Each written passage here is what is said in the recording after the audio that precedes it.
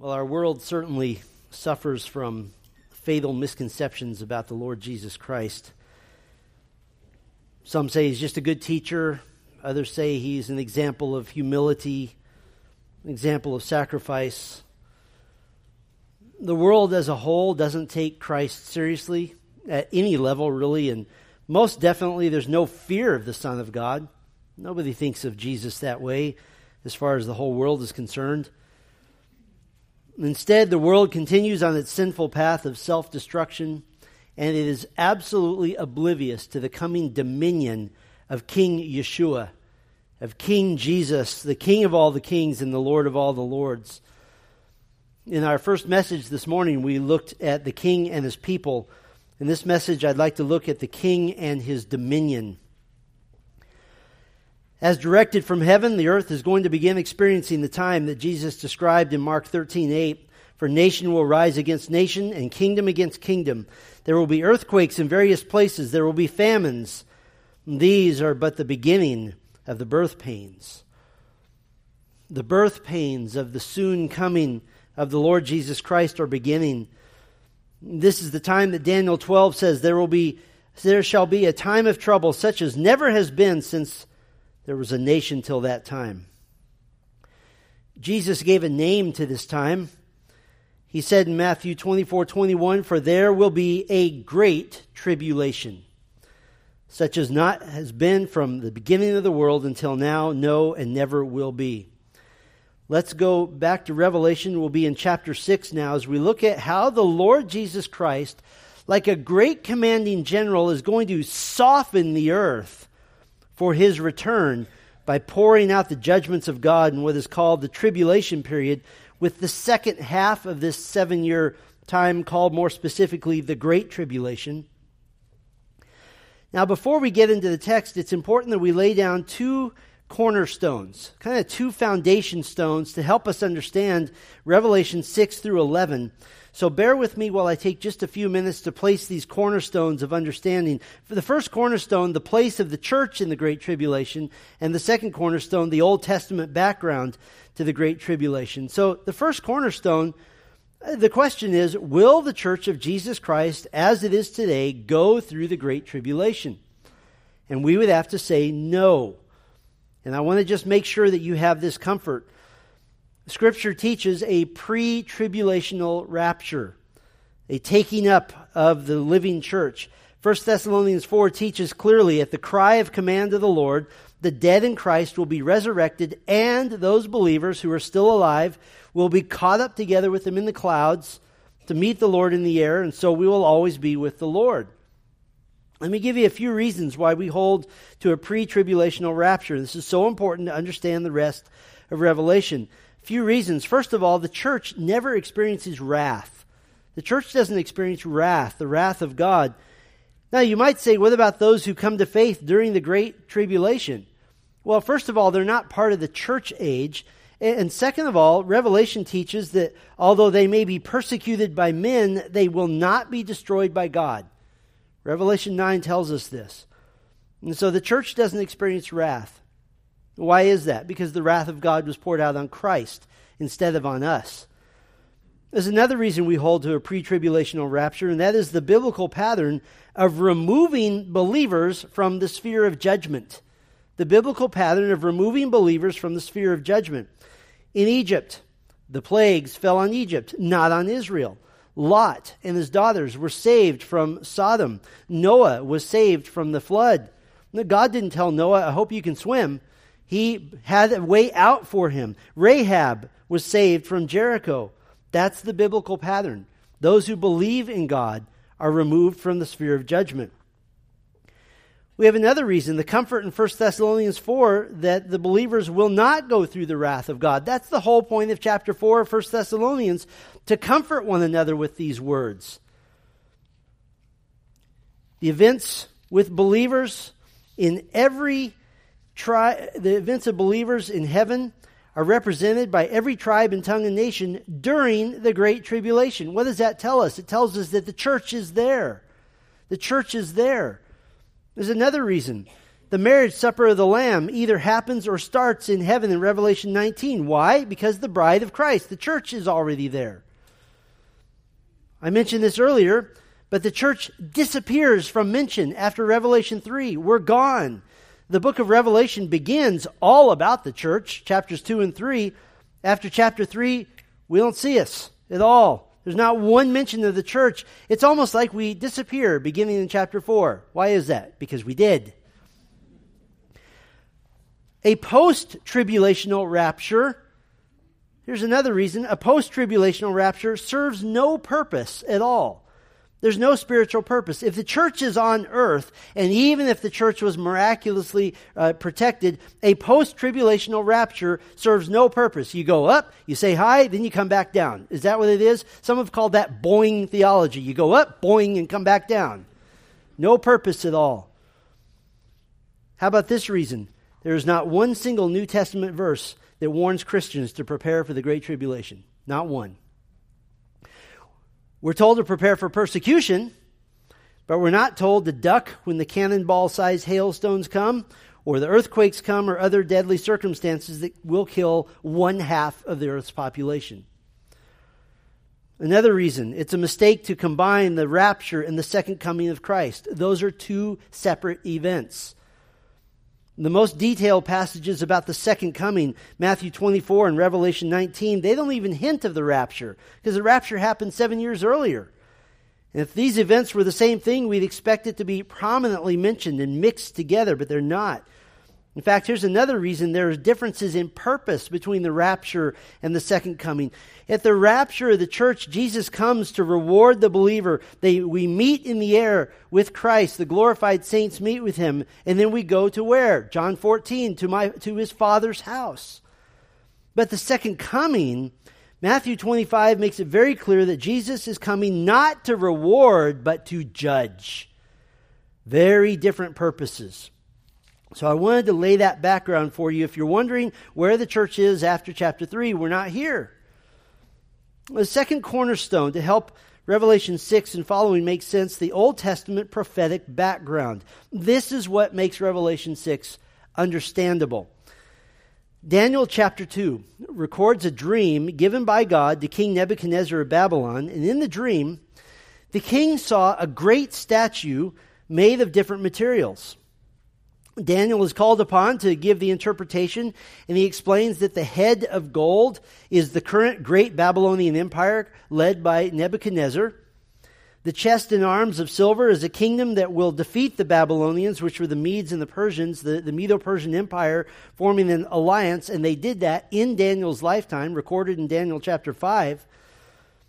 The belly and thighs of bronze would be a kingdom that would defeat the Medo-Persians. We know from history this is Alexander the Great of Greece. And then there are the feet and toes of both clay and iron mixed together. Iron is stronger than gold, silver, or bronze, and as such the Romans defeated the Greeks in 63 BC, but it was iron mixed with clay, growing progressively weaker. When clay is mixed with iron, it weakens it. But it was weak and ultimately didn't last. But in Nebuchadnezzar's dream, he also saw a great stone that struck the image and broke the iron and the clay and the bronze and the silver and the gold. And this stone became a great mountain that fills the whole earth. What is this stone that strikes the image and destroys it? Well, this is interesting because the Roman Empire never was really conquered in one shot. It just sort of petered out. It just kind of disintegrated over time and collapsed. But Daniel's prophecy says that this empire will be crushed. By whom? By the stone that will bring in a kingdom to last forever. Psalm 118 calls this stone the stone that the builders rejected. 1 Peter 2 calls this stone the cornerstone, the stone of stumbling and rock of offense. The stone is none other than Jesus Christ. But between the crumbling of the iron and clay, the Roman Empire, and the coming of the stone to crush all the kingdoms, there is clearly a gap. The Roman Empire crumbled long ago, but the stone hasn't yet come. So what's happening instead? That is the church age. We're in the gap right now. We're between the crumbling toes and the great stone coming. This is the church age. The church was founded during the first Roman Empire, and Christ will return victorious to crush the second Roman Empire yet to be. Now, during Christ's time on earth, the Roman Empire never had 10 kings at once. Daniel 7, which is a parallel vision to Daniel 2, the kingdoms are envisioned as a lion, bear, leopard, and beast, and the beast had 10 horns and 10 kings. Daniel 9 tells us that this final kingdom will be united under one great ruler. We know him from the New Testament as Antichrist. Daniel 9:24, 70 weeks are decreed about your people and your holy city to finish the transgression, to put an end to sin, and to atone for iniquity, to bring in everlasting righteousness, to seal both vision and prophet, and to anoint a most holy place. The 70 weeks is universally understood to be 70 weeks of years, 490 years. The very next verse, Daniel 9:25, know therefore and understand that from the going out of the word to restore and build Jerusalem to the coming of an anointed one, a prince, there shall be 7 weeks. Then for 62 weeks it shall be built again with squares and moat, but in a troubled time. So from the going out of the word to restore and build Jerusalem to the coming of an anointed one, 7 plus 62 weeks of years is 483 years. That decree happened in 444 BC. What does that take us to? It takes us to the weekend that Jesus was crucified. The anointed one. But Daniel 9:26 says, after the 62 weeks, an anointed one shall be cut off and have nothing. And the people of the prince who is to come shall destroy the city and the sanctuary. Its end shall come with a flood, and to the end there shall be war. Desolations are decreed. The anointed one is cut off. Who's the anointed one? It is Jesus Christ. And he dies on the cross. And the people of the prince who is to come, the people of Antichrist, will destroy Jerusalem. And this happened in 70 AD. Now obviously Antichrist didn't do this, but his people did. Who were his people? The Roman Empire. First the first one, then later we get to the second one. So what will Antichrist do? Verse 27 of Daniel 9. He shall make a strong covenant with many for 1 week, and for half of the week he shall put an end to sacrifice and offering. And on the wing of abomination shall come one who makes desolate, until the decreed end is poured out on the desolator. So Antichrist will make a covenant of peace, a covenant meant to be for 1 week, for 7 years. This is the 70th week of Daniel, the famous 70th week. The last half is also known as the Great Tribulation. This covenant will include a covenant with Israel, even to the point where Antichrist will make a deal with Israel that sacrifices and the festivals and offerings are instituted again. And what's Israel going to think? They're going to think that the kingdom has come, that Messiah is here, that Christ is here. But he'll break this covenant, and peace will turn quickly to war after 3.5 years. What happens between the 69th and the 70th week of years? There's obviously a pause, and this pause is happening right now. The church age in which many are being led to saving faith in Messiah. But at the rapture and the resurrection, the 70th week begins. The clock begins ticking. 7 years until Christ returns. The beast, Antichrist, covenants with Israel, animal sacrifices begin once again. Apostate Israel will believe that Messiah has come. During this time, a great one-world religion will happen. Revelation 17 calls this religious Babylon, and this religion will reign. It may be an apostate Christianity or even Judaism, maybe even Islam. And 3.5 years in, many things happen at once. Revelation 9 verse 1, Satan is cast from heaven. Not his original rebellion. He's retained access to God in order to accuse humanity. This is why we have an advocate, Jesus Christ. But now he's cast out for good. 3.5 years in, Antichrist surprises the world with forceful conquest. Antichrist breaks covenant with Israel and sets himself up as God in the temple in Jerusalem, what both Daniel and Jesus called the abomination of desolation. Revelation 13, the beast out of the sea, a revived Roman Empire led by Antichrist. That's political Babylon. Revelation 17, the destruction of religious Babylon, the world religion. And now at the 3.5-year mark, Antichrist will demand that only he be worshipped. And we'll go from a horrible one world religion to an even more horrible Antichrist worshiping religion. All of that at the 3.5-year mark. Now you have an understanding of how to understand Revelation 6. Now this morning we'll cover a section of Revelation that's laid out very symmetrically. We'll look at the first 2 sets of judgments to fall on the earth. Welcome to Grace Bible Church. We're going to talk about judgment this morning. Here's how they happen symmetrically. There's the 7 seal judgments, the seals of the scroll we saw earlier this morning, and then there are the 7 trumpet judgments. But here's how they're laid out symmetrically. You have the 7 seals. First, the 6 seals, the first 6 are opened, the beginning of the tribulation, then the great tribulation. Then you have 2 interruptions, and then you have the 7th seal being opened.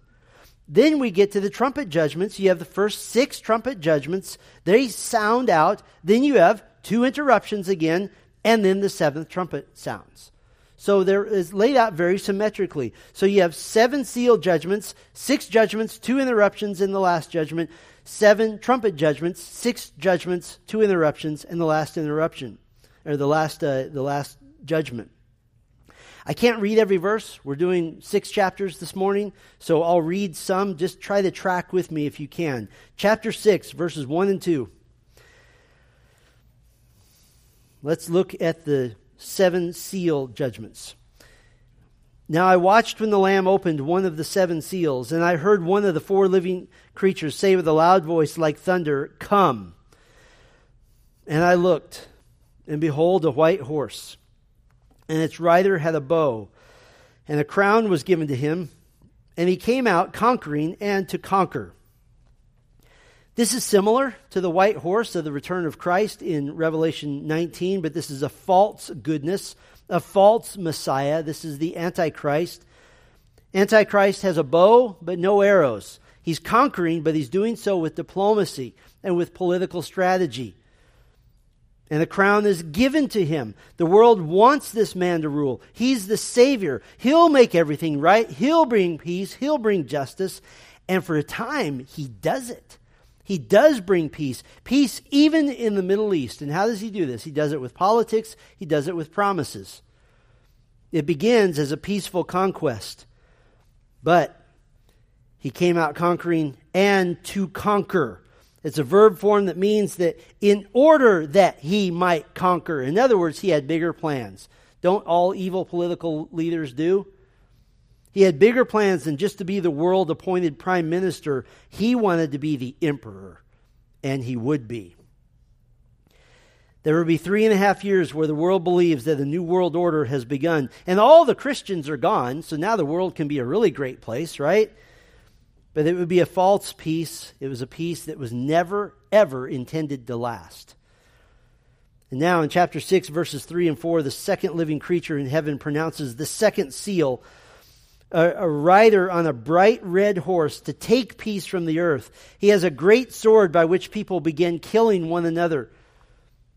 He's a rider on a red horse. In the judgment literature in the Bible, red often symbolizes blood and death and destruction. And this rider was permitted to take peace from the earth, to slay with his great sword an endless armory of weapons of some sort to bring cataclysmic war to the earth. Who is this rider on the red horse? This is also Antichrist. We're now at the 3.5 year mark beginning in verse 3. He started off riding the white horse looking good. Now he's on the red horse of blood and death. He'll start breaking treaties. This will cause world war. Countries are taking sides and quickly arming against one another. And at this point, the 3rd seal is opened by the 3rd living creature. A black horse, and its rider has weighing scales in his hand like you would use at the market to weigh out goods to buy. Verse 6 depicts sky-high food prices. And this black horse pictures grimness and despair and death because of famine and food shortage. Now, it's a partial famine. The worst is yet to come. Verse 6 says, "But do not harm the oil and wine," meaning certain things are still available. But agricultural food production, shipping, all that contributes to the distribution and sale of grain, this has been severely damaged now by the war. A quart of wheat will cost a day's wages. In other words, you work for a day for a loaf of bread. The fourth living creature in heaven points out the rider on the pale horse, the fourth seal, in verses 7 and 8, and he's the only rider to be named, and his name is Death. Another rider follows him, Hades, the place where dead people go to await judgment. The judgment of Revelation 20. Death and Hades will be emptied into the lake of fire. And Death and Hades are given authority to kill 25% of the earth's population. In today's numbers, that's 2 billion people instantly. Verse 8 says there are 4 methods of death happening. The sword, murder and rioting that often accompanies war. Famine, world famines are always caused by government oppression. A disease, a pandemic that will make this one not seem like a pandemic. Wild beasts. Wild beasts? Yes. Animals starving to the point that cities will begin to be invaded by roaming wild animals. By the way, these are the same 4 judgments promised to apostate Israel in Leviticus 26 if they didn't obey God. Same 4.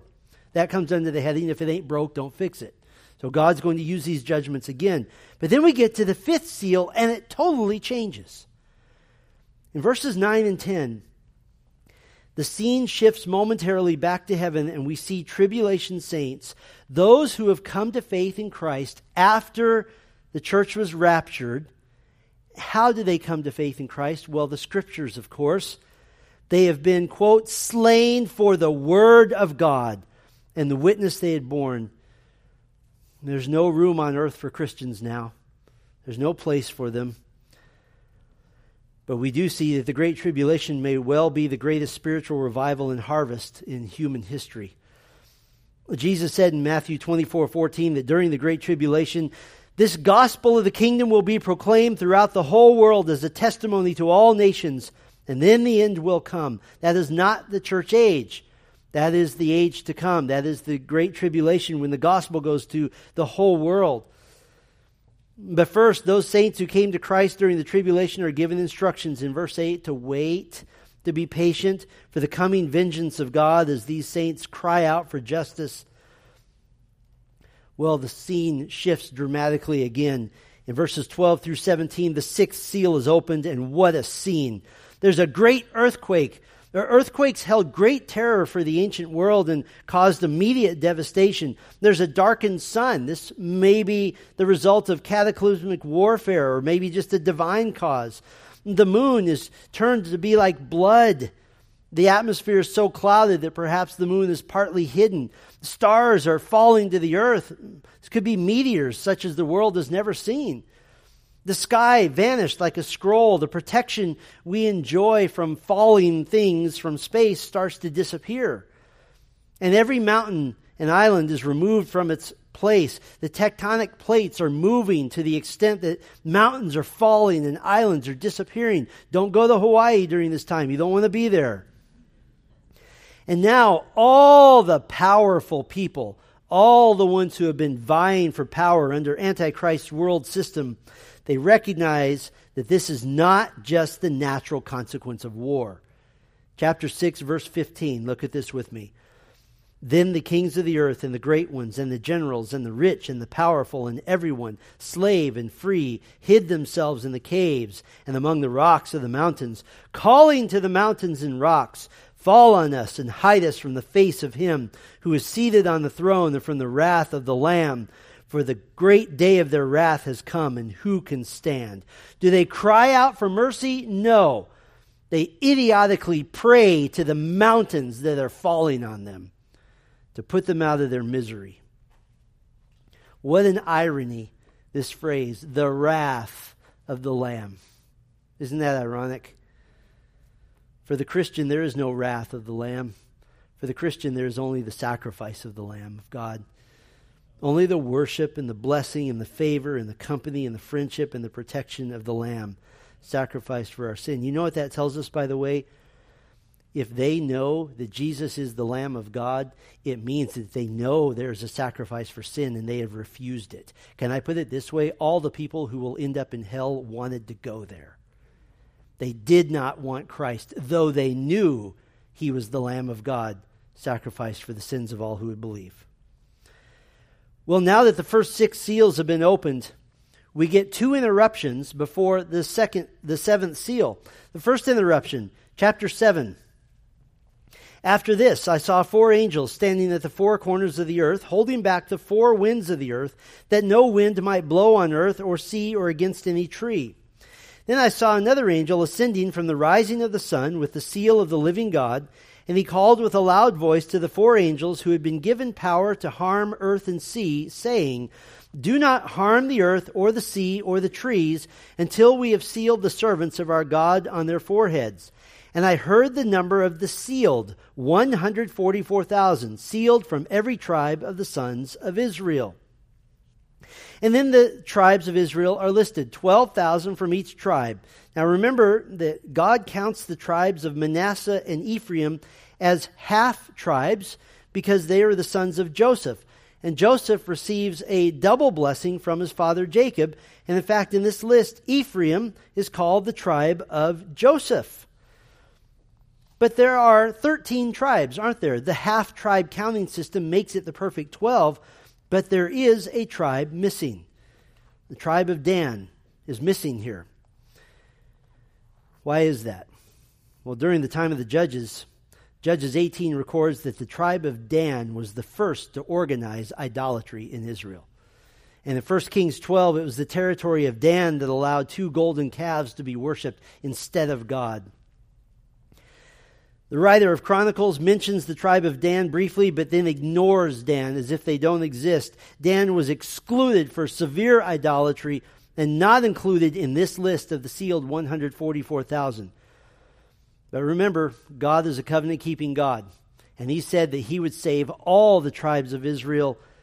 In the land allotment list in the future Israel of Ezekiel 47 and 48 tells us the land distribution in the millennial kingdom of Christ. Ezekiel 48:1 lists the tribe of Dan first. They're first at the list because God is a God of grace. But they're not here, not yet. These 144,000 have specific characteristics, and I'm going to borrow from chapter 14, which speaks of them as well. They're sealed. First of all, it means they have some sort of divine protection. We're not told what that is, but they are protected in some divine manner. Chapter 14, verse 4 tells us that they're Jewish men. These are all males. These are all men. We also know that they're fiercely devoted to Christ. Chapter 14 says they follow the Lamb wherever he goes. They're fiercely devoted to Christ. We also know that they're just the beginning. This is so important. Chapter 14, verse 4 says these have been redeemed from mankind as first fruits for God and the Lamb. I'll come back to this in a minute, the idea of first fruits. And they're identified by tribe. These are clearly ethnic Jews.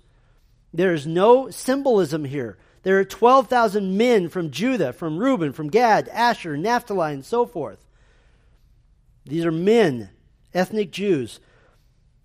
But chapter 14 says that they are the first fruits. What does it mean? It means that they'll be instrumental in leading other Jews to faith in Christ. This is the beginnings of the national spiritual redemption of Israel, as God has promised in all the minor prophets, all through Isaiah and Jeremiah, and all through the Old Testament. And now it's starting.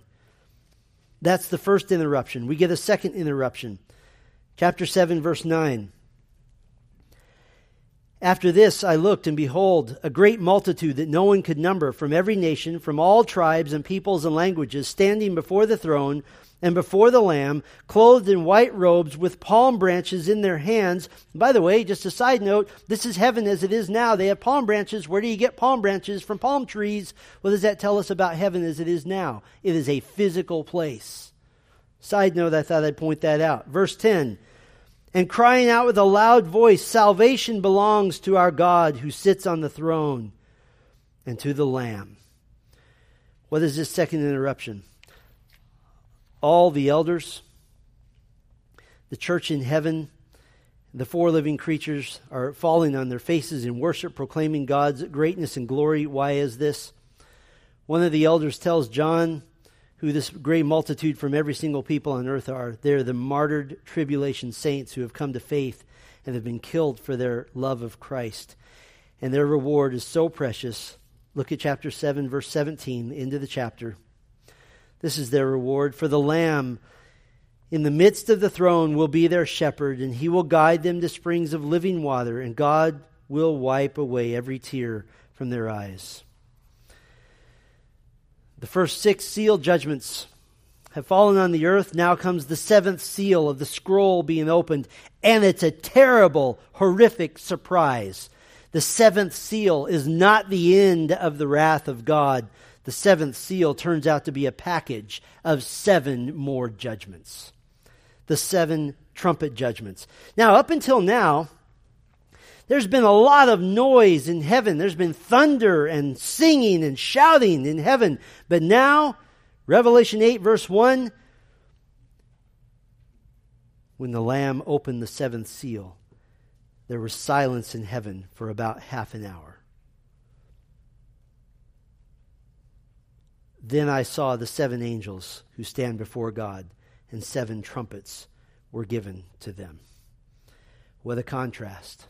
The thunder and the shouting and the singing, and suddenly silence. And John says for about half an hour, just a really long time. You know how awkward a silence can be in a crowd.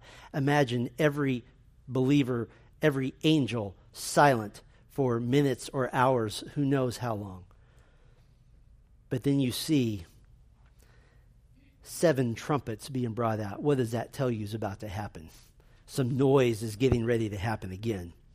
And as the 7th seal is opened, verses 3 through 5 pictures all the prayers of all the saints as fragrant incense before the altar of God. And the prayers are now mixed, as it were, with fire from the altar and thrown to the earth. Verse 5, then the angel took the censer and filled it with fire from the altar and threw it on the earth. And there were peals of thunder, rumblings, flashes of lightning, and an earthquake.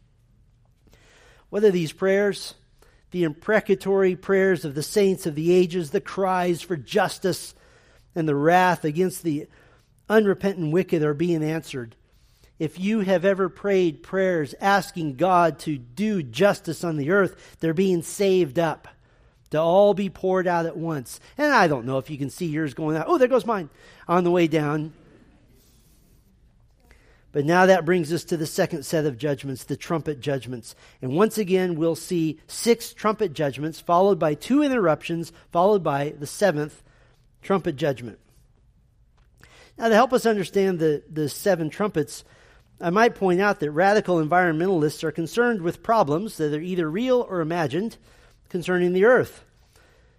These problems include global warming, renewable energy, ocean systems, electronic and nuclear waste, water quality, a land rush due to population growth, biodiversity conservation, genetically modified food, deforestation, all kinds of problems. They say that the earth is in imminent danger. Don't be shocked, but I agree with them. But whatever environmental problems we may or may not have, earth is not in danger from human mismanagement of resources. The earth is in danger from the impending judgment of God. And Revelation 8 will be a huge disappointment to those trying to save the earth. And can I tell you this, by the way? The earth is not ours to save. We read a moment ago, the earth is the Lord's. It's not ours to save. Because of sin, a flood of worldwide judgments is coming in the form of the trumpet judgments. Heaven is silenced as the wrath of God will now go beyond even the first 6 seals. 7 angels have 7 trumpets, and as each one blows his trumpet, a terrible judgment from God falls upon the earth in answer to the prayers of all the saints from all the ages for justice. The first 4 are in one vision, chapter 8, verse 2, then I saw, and the last 3 are 3 woes brought upon the earth. Let's just walk through these. Trumpet number 1. chapter 8, verse 7, the first angel blew his trumpet, and there followed hail and fire mixed with blood, and these were thrown upon the earth. And the third of the earth was burned up, and the third of the trees were burned up, and all green grass was burned up. This trumpet sounds familiar, doesn't it? This trumpet resembles the seventh plague on Egypt when God was rescuing Israel, Exodus 9. Some think this is the result of nuclear war, but the judgments here are clearly coming from God, not the result of war. And how do you make hail happen? That is not from war. That is from God. But the earthquake of verse 5, an earthquake of that magnitude could easily trigger volcanic eruptions around the world, and that could trigger violent thunderstorms, producing the massive hail as well. And whatever's coming down out of the sky, the hail and fire, is mixed with blood. This could be the actual blood of men and animals dying, or it could be contaminated water. It could be picturing the raining of lava. All we know is it's something red and something terrible, and we don't want to see it. And what's the result? Well, you have raging fires all over the earth. It'll make the ground unusable for crops. The forests are destroyed. The earth will be a mess. You'll have massive shortages of everything that grows on trees. The shortage of grass will mean the death of livestock. And the atmosphere is going to be harmed as well, since oxygen is replenished by the plant life of the earth. Then you have the second trumpet. Verse 8, the second angel blew his trumpet, and something like a great mountain, burning with fire, was thrown into the sea, and the third of the sea became blood. A third of the living creatures in the sea died, and a third of the ships were destroyed.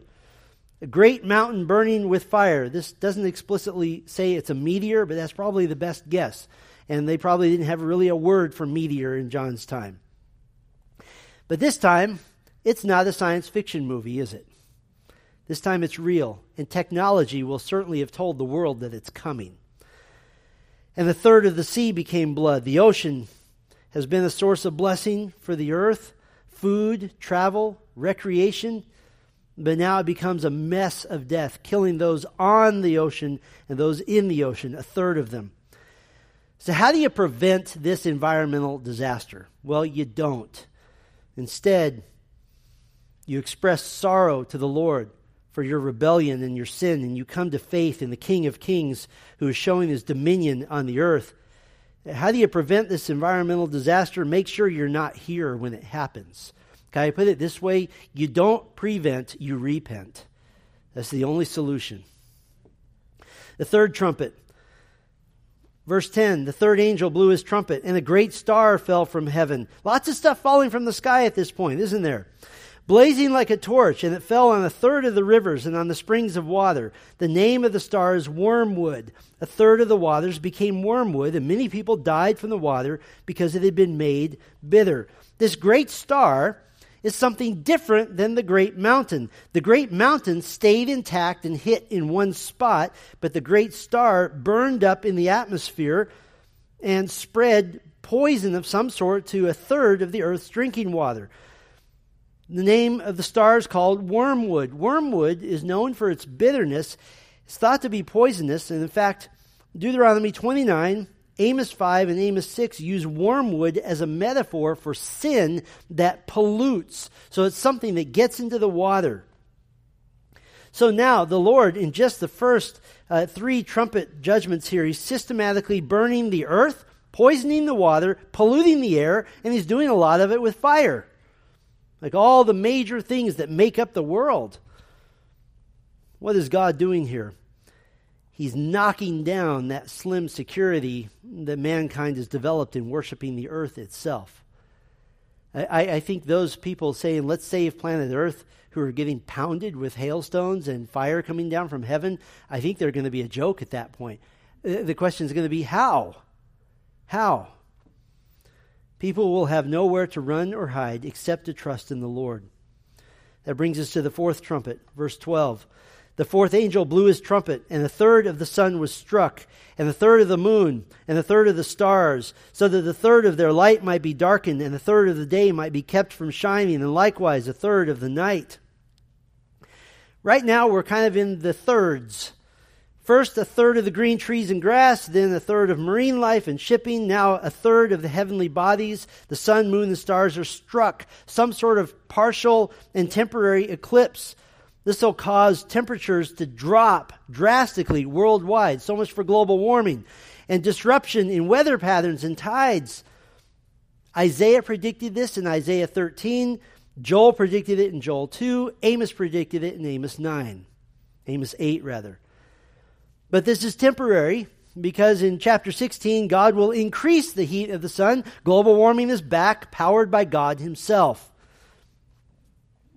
Little interesting side note here. On the fourth day of creation, God made the sun, moon, and stars. And the fourth trumpet judgment is the removal of the blessing of those heavenly bodies by blocking their light from the earth. By the way, part of the purpose of the sun, moon, and stars is to be available to God, to send messages to mankind that God is working. Genesis 1:14 says the sun, moon, and stars are for signs and seasons. Well, this is a sign, isn't it? When you can't see them anymore, something is happening. The next three trumpet judgments get a special announcement. Verse 13. Then I looked and I heard an eagle crying with a loud voice as it flew directly overhead. Woe, woe, woe to those who dwell on the earth at the blasts of the other trumpets that the three angels are about to blow. It's best to understand this eagle as an angel, and he pronounces three woes, an indicator of terror and horror and fear to those who dwell on the earth, specifically to those who reject the gospel of Christ. You remember that Revelation 6:15 through 17 tells us that they know that these disasters are coming from God, and yet most won't repent. John used 6 verses or so to describe the first 4 trumpet judgments. Now in chapter 9, he's going to devote 11 verses to trumpet number 5.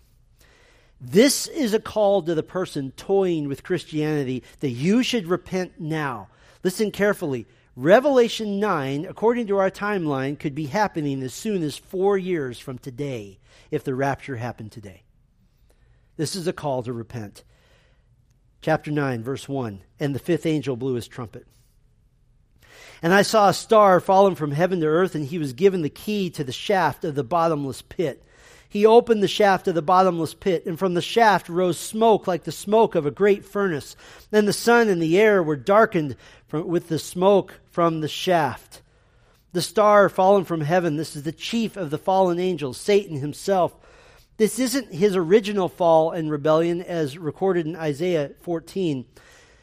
At this current time, as we mentioned a moment ago, Satan has been given access to heaven. We know this from the book of Job, in that he accuses the followers of God. This is why we have an advocate with the Father, Jesus Christ. So what is this fall? Well, this fall is the same one that we'll see in Revelation 12, in which Satan is now banned from his access to heaven during the Great Tribulation. No more access. And so this star, Satan, was given the key to the shaft of the bottomless pit. We get our word abyss from this word. When Jesus was about to cast the legion of demons out of the demoniac in the country of the Gerasenes, you remember this, they begged him not to send them to the abyss, the place of torment for many of the demons that all throughout history, most of the fallen angels have been held captive, awaiting a final chance. You think our world seems demonic now? Most demons are in the abyss right now. There's only a few active in the world. This is where Satan will be imprisoned during the 1,000-year reign of Christ, Revelation 20. The abyss is a different place than hell. Hell is reserved for the very end of time. And so God, in his sovereignty, now gives Satan permission to release the greatest outpouring of demonic horror the earth has ever seen in human history as part of the wrath of God. Verses 3 through 5, the smoke of the abyss gives way to hordes of locusts who are like scorpions. They're not to harm the vegetation, only those, verse 4, who do not have the seal of God on their foreheads. They're only harming the unsaved. This torment is to last 5 months, but it won't kill anyone. Verse 6 just says they'll wish they were dead. These probably aren't literal locusts, although the physical features are described. These are demons from the abyss. These are demons, listen carefully, these are the demons who invaded the earth before the flood of Noah. And they're now consigned to the abyss, but now they're going to be released. How do we know this? Jude 6 says that they'll be released on the day of judgment. And this is that day. That is the day to torment all the people that Satan has fooled into worshiping Antichrist. And listen, you've probably read about this in history. All throughout history, mankind has believed in evil spirits and dreaded them and worshiped them in a vain attempt to appease the demons.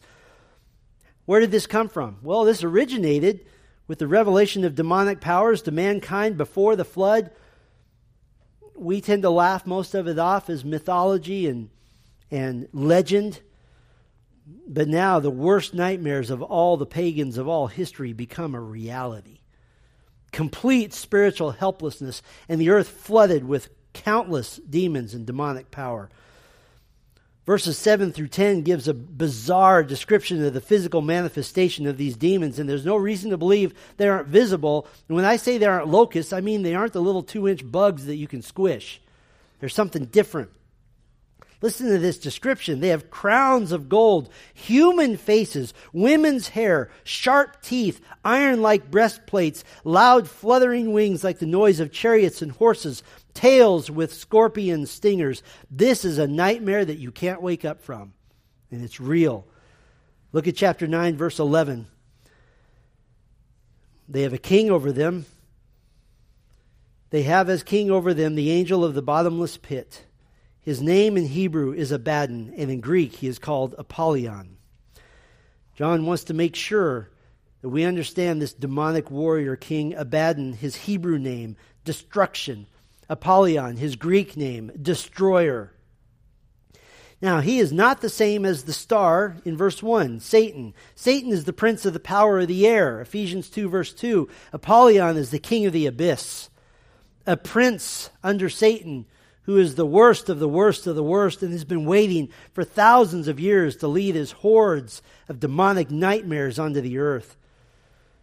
And by God's supernatural intervention, Apollyon will be able to see who is saved and will force all of his demons to pass over them. And they'll be able to see who does not know Christ and go and torment them. Can you imagine what sort of division this is going to cause on earth for 5 months when there are some people being tormented and others not? The demons weren't permitted to kill, only to torture. But now death returns.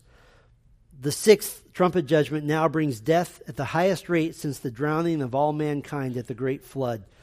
The wrath of God is intensifying. And yet there's still hope for the unbeliever. There's still a call to saving faith if they'll turn quickly to Christ. In verse 13, the 6th trumpet is blown. A voice from the 4 horns, the 4 corners of the golden altar of heaven cries out. Verse 14, saying to the 6th angel who had the trumpet, release the 4 angels who are bound at the great river Euphrates. What is this? Well, these are fallen angels. Holy angels don't have to be held captive. These are fallen angels, mighty angels who have been restrained for all time, prepared for what verse 15 says, this moment, the hour, the day, the month, and the year. Why is the river Euphrates so significant? It's a huge part of geography in the Bible. Genesis 2 indicates this river flowing from the Garden of Eden. It's the location that Satan first came to tempt and torment mankind. The inheritance of Israel was given to Abraham, that Israel would receive all the land from the river of Egypt to the great river, the river Euphrates, Genesis 15. And in Revelation 16, the river Euphrates is going to dry up to prepare the way for great armies to march to Armageddon. And so Euphrates is important. And what's the result of the destruction unleashed by these angels? Verse 18, 1/3 of mankind will die. Verse 18, by these 3 plagues, 1/3 of mankind was killed by the fire and smoke and sulfur coming out of their mouths. Already, the 4th seal judgment, Revelation 6, 1/4 of mankind has been killed. Do simple math. kill 1/4, then kill 1/3, half of humanity has now been wiped out by the wrath of God. And how do these agents of the wrath of God do this? A demonic army that John attempts to number. Verse 16, the number of the mounted troops was twice 10,000 times 10,000. I heard their number, and this is how I saw the horses in my vision and those who rode them. They wore breastplates the color of fire and of sapphire and of sulfur, and the heads of the horses were like lions' heads, and fire and smoke and sulfur came out of their mouths. So what's the number? 200 million. It's interesting that he heard the number. What does it mean? It means they're loud. 10,000 twice. Somehow he comes up with 200 million. Is that how many there are? I think the point is that they're countless. I don't think John is multiplying here. I think he's just saying there's more than you can possibly count. It's interesting to me that over the years there's been quite a debate over the identity of this army. That's the fallacy of trying to use newspaper headlines to try to interpret Scripture. It doesn't work. There's one sign that we know as the church that comes next before the Great Tribulation begins. Just one. Only one that's certain, and that's the rapture of the church. So as much as you want to say, well, it might be this or it might be that, it's not what you think. Because I hate to say it, but this is not a human army. You cannot assign this to Russia, as was popular in the 80s, or China, as is more popular now. The context of chapter 9 is demonic power released to torment the earth. The leaders are demon generals. The emphasis is not on the riders, by the way, the mounted troops. The emphasis is on the horses. Do you sort of get the feeling like I'm not able to picture this? Yes, it's beyond horrific. It's beyond description. Earlier in chapter 9, the locusts are like horses. In fact, it's the horse doing the killing. Their description is much more like the description of dragons. Verse 18, by these plagues, 1/3 of mankind was killed by the fire and smoke and sulfur coming out of their mouths. That's the stuff of children's books and nightmares. Where do we first encounter dragons in history? In the Bible. You find them in the Bible. They're created. I don't know if they're breathing fire, but this says there's horses going around breathing fire. Pretty horrific. Tails like serpents with heads. Why is this wrath of God being poured out on earth?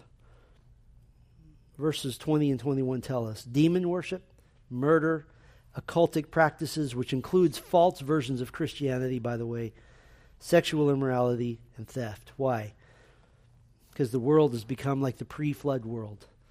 Genesis 6:5, the Lord saw that the wickedness of man was great in the earth, and that every intention of the thoughts of his heart was only evil continually. Why is the world so wicked now? You ready for this? Because the church is gone. The church is the only thing holding the wrath of God back right now from a human standpoint. Do you understand that? So when governments try to shut down churches, they're doing it to their own harm. Because God's going to shut down the church eventually and just take us away. During the Great Tribulation, food and water is going to be scarce. Believers won't be able to participate in the world economy, Revelation 13. Financial systems will be in collapse near the end. Infrastructure is decimated. People will be responding in desperation according to their nature. They're begging demons for help. The very ones killing them. They're murdering one another for food and clothing and water. They're stealing from one another just for survival. But the real believers will be obvious. In fact, Jesus will know them and he's going to reward them. When he returns, the surviving believers will be gathered together. Matthew 25 says, then the king will say to those on his right, come, you who are blessed by my Father, inherit the kingdom prepared for you from the foundation of the world. For I was hungry and you gave me food. I was thirsty, you gave me drink. I was a stranger and you welcomed me. I was naked and you clothed me. I was sick and you visited me. I was in prison and you came to me. I'll tell you who they're serving in our last message. There's the first 6 trumpet judgments. Now we get our first interruption. Chapter 10, verse 1. Then I saw another mighty angel coming down from heaven, wrapped in a cloud with a rainbow over his head, and his face was like the sun, and his legs like pillars of fire. He had a little scroll open in his hand, and he set his right foot on the sea and his left foot on the land. This mighty angel is descended from heaven to earth, reflecting the glory of God, and then 7 thunders sound. But verse 4 says to seal them up. John was about to write them down, but the voice from heaven calls out, "Do not write it down." And in the angel's hand is a little scroll. Not the same scroll as chapter 5. This is different. What are the 7 thunders? Well, they're specific and special enough to use the definite article, the 7 thunders. The thunders are articulated speech, something understandable, something that John was about to write down. He wasn't going to write down boom. It was going to be actual words. Something was being spoken. It was intelligible. The Greek here is that there is speech, there are words. What are the 7 thunders? Well, what else have we seen in 7s so far in Revelation? 7 seal judgments, 7 trumpet judgments. Next time we'll see 7 bowl judgments. There's a high probability that these are 7 thunder judgments, but they're not to be revealed.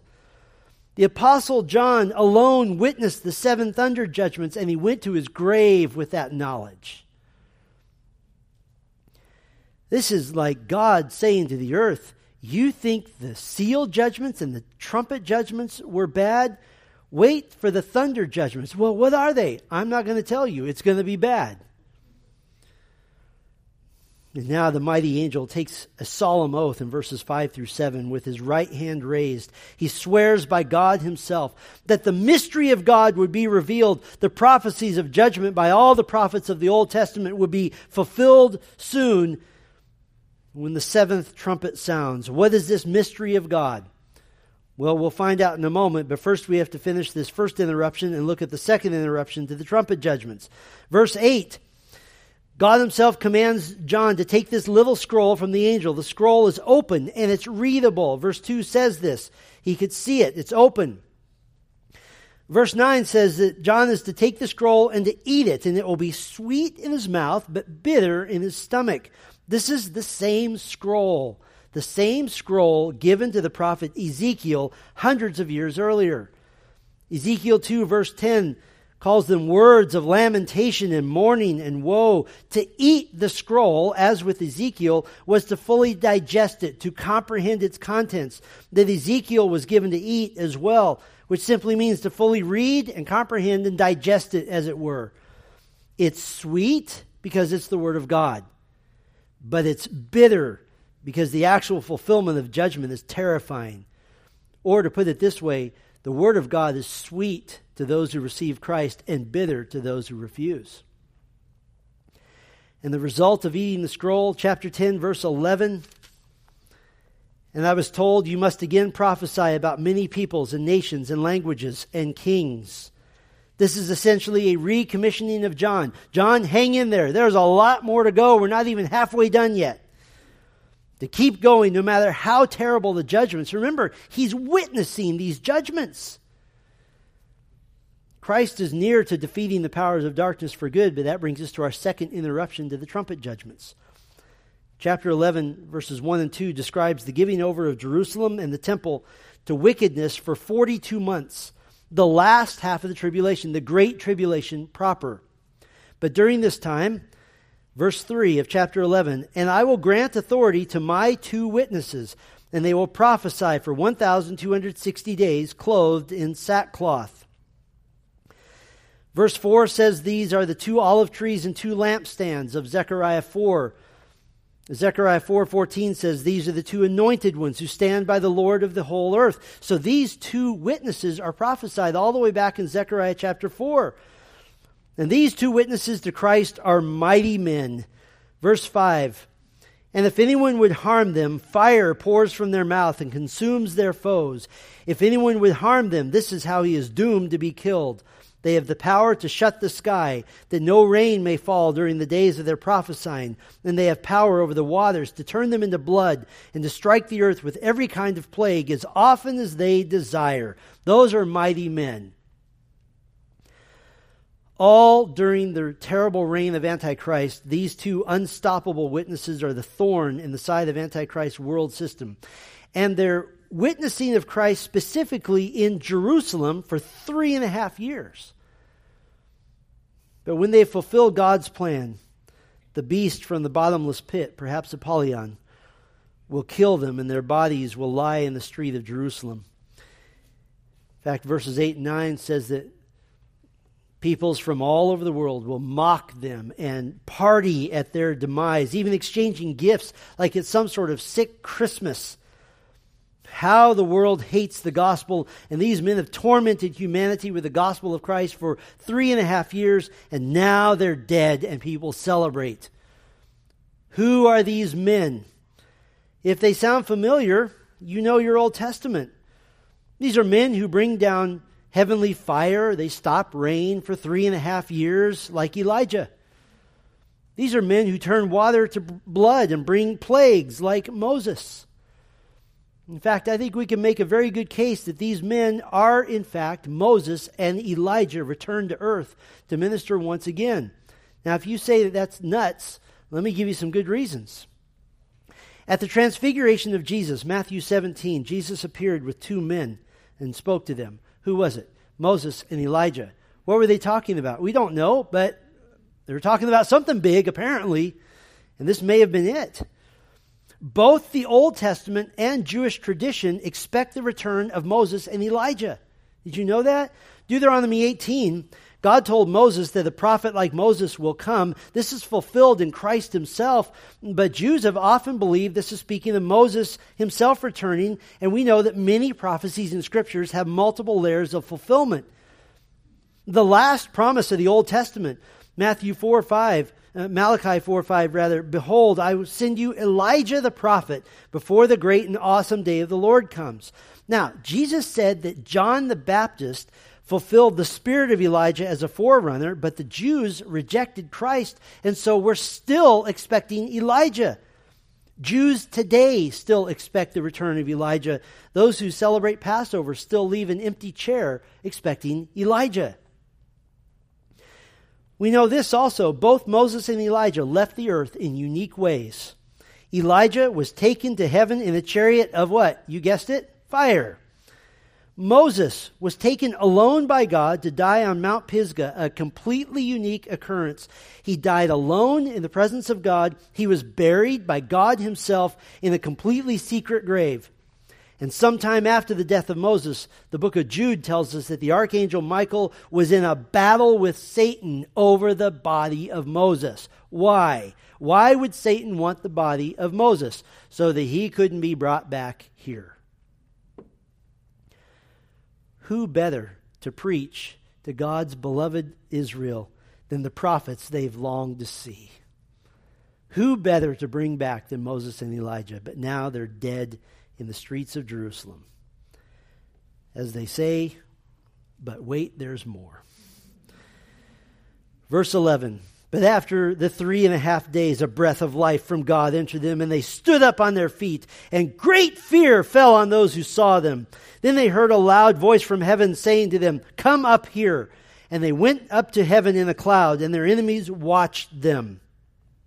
A personal 2-man rapture. This is Elijah's second ride to heaven.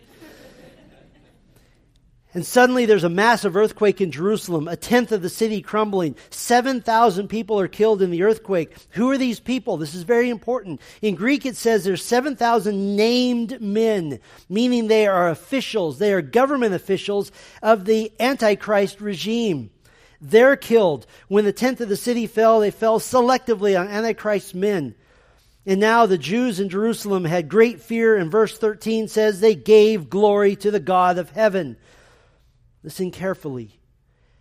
The parallel ideas of fearing God and giving him glory are found 4 other times in Revelation, and every time it refers to genuine repentance and salvation.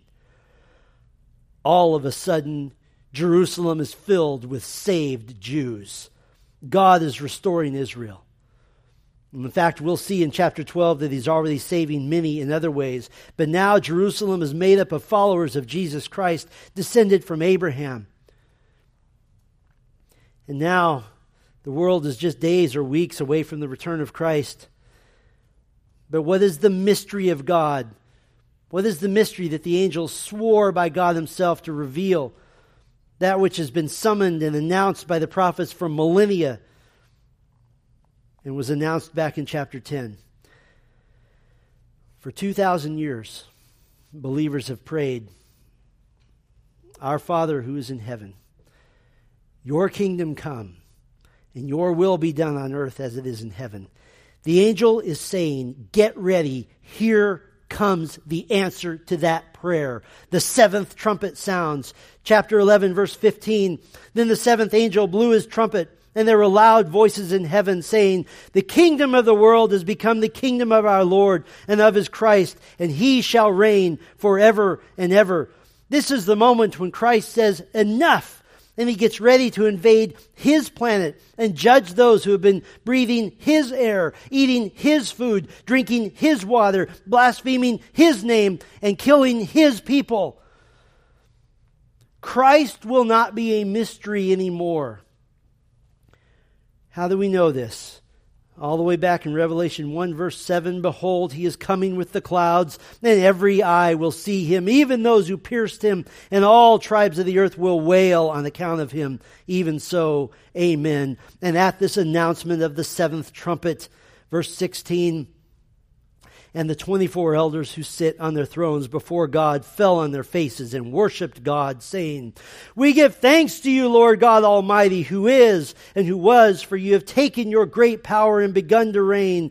The nations raged, but your wrath came, and the time for the dead to be judged, and for rewarding your servants, the prophets and saints, and those who fear your name, both small and great, and for destroying the destroyers of the earth. Then God's temple in heaven was opened, and the ark of his covenant was seen within his temple. There were flashes of lightning, rumblings, peals of thunder, an earthquake, and heavy hail. Back in chapter 6, the question is asked, who can stand against the wrath of God?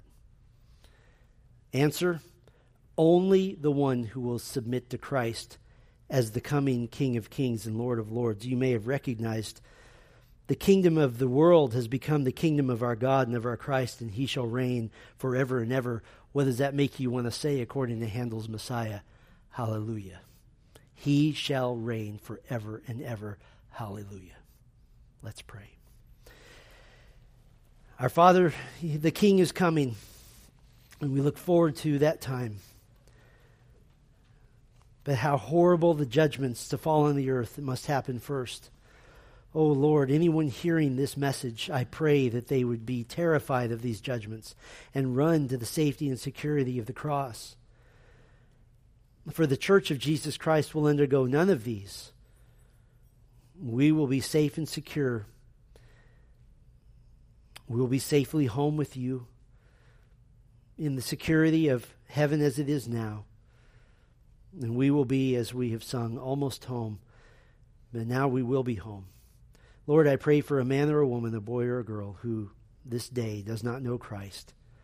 Let them run to the cross to avoid the judgment that is coming and to receive instead the eternal life promised through the blood of Christ. We thank you and praise you in Christ's name. Amen.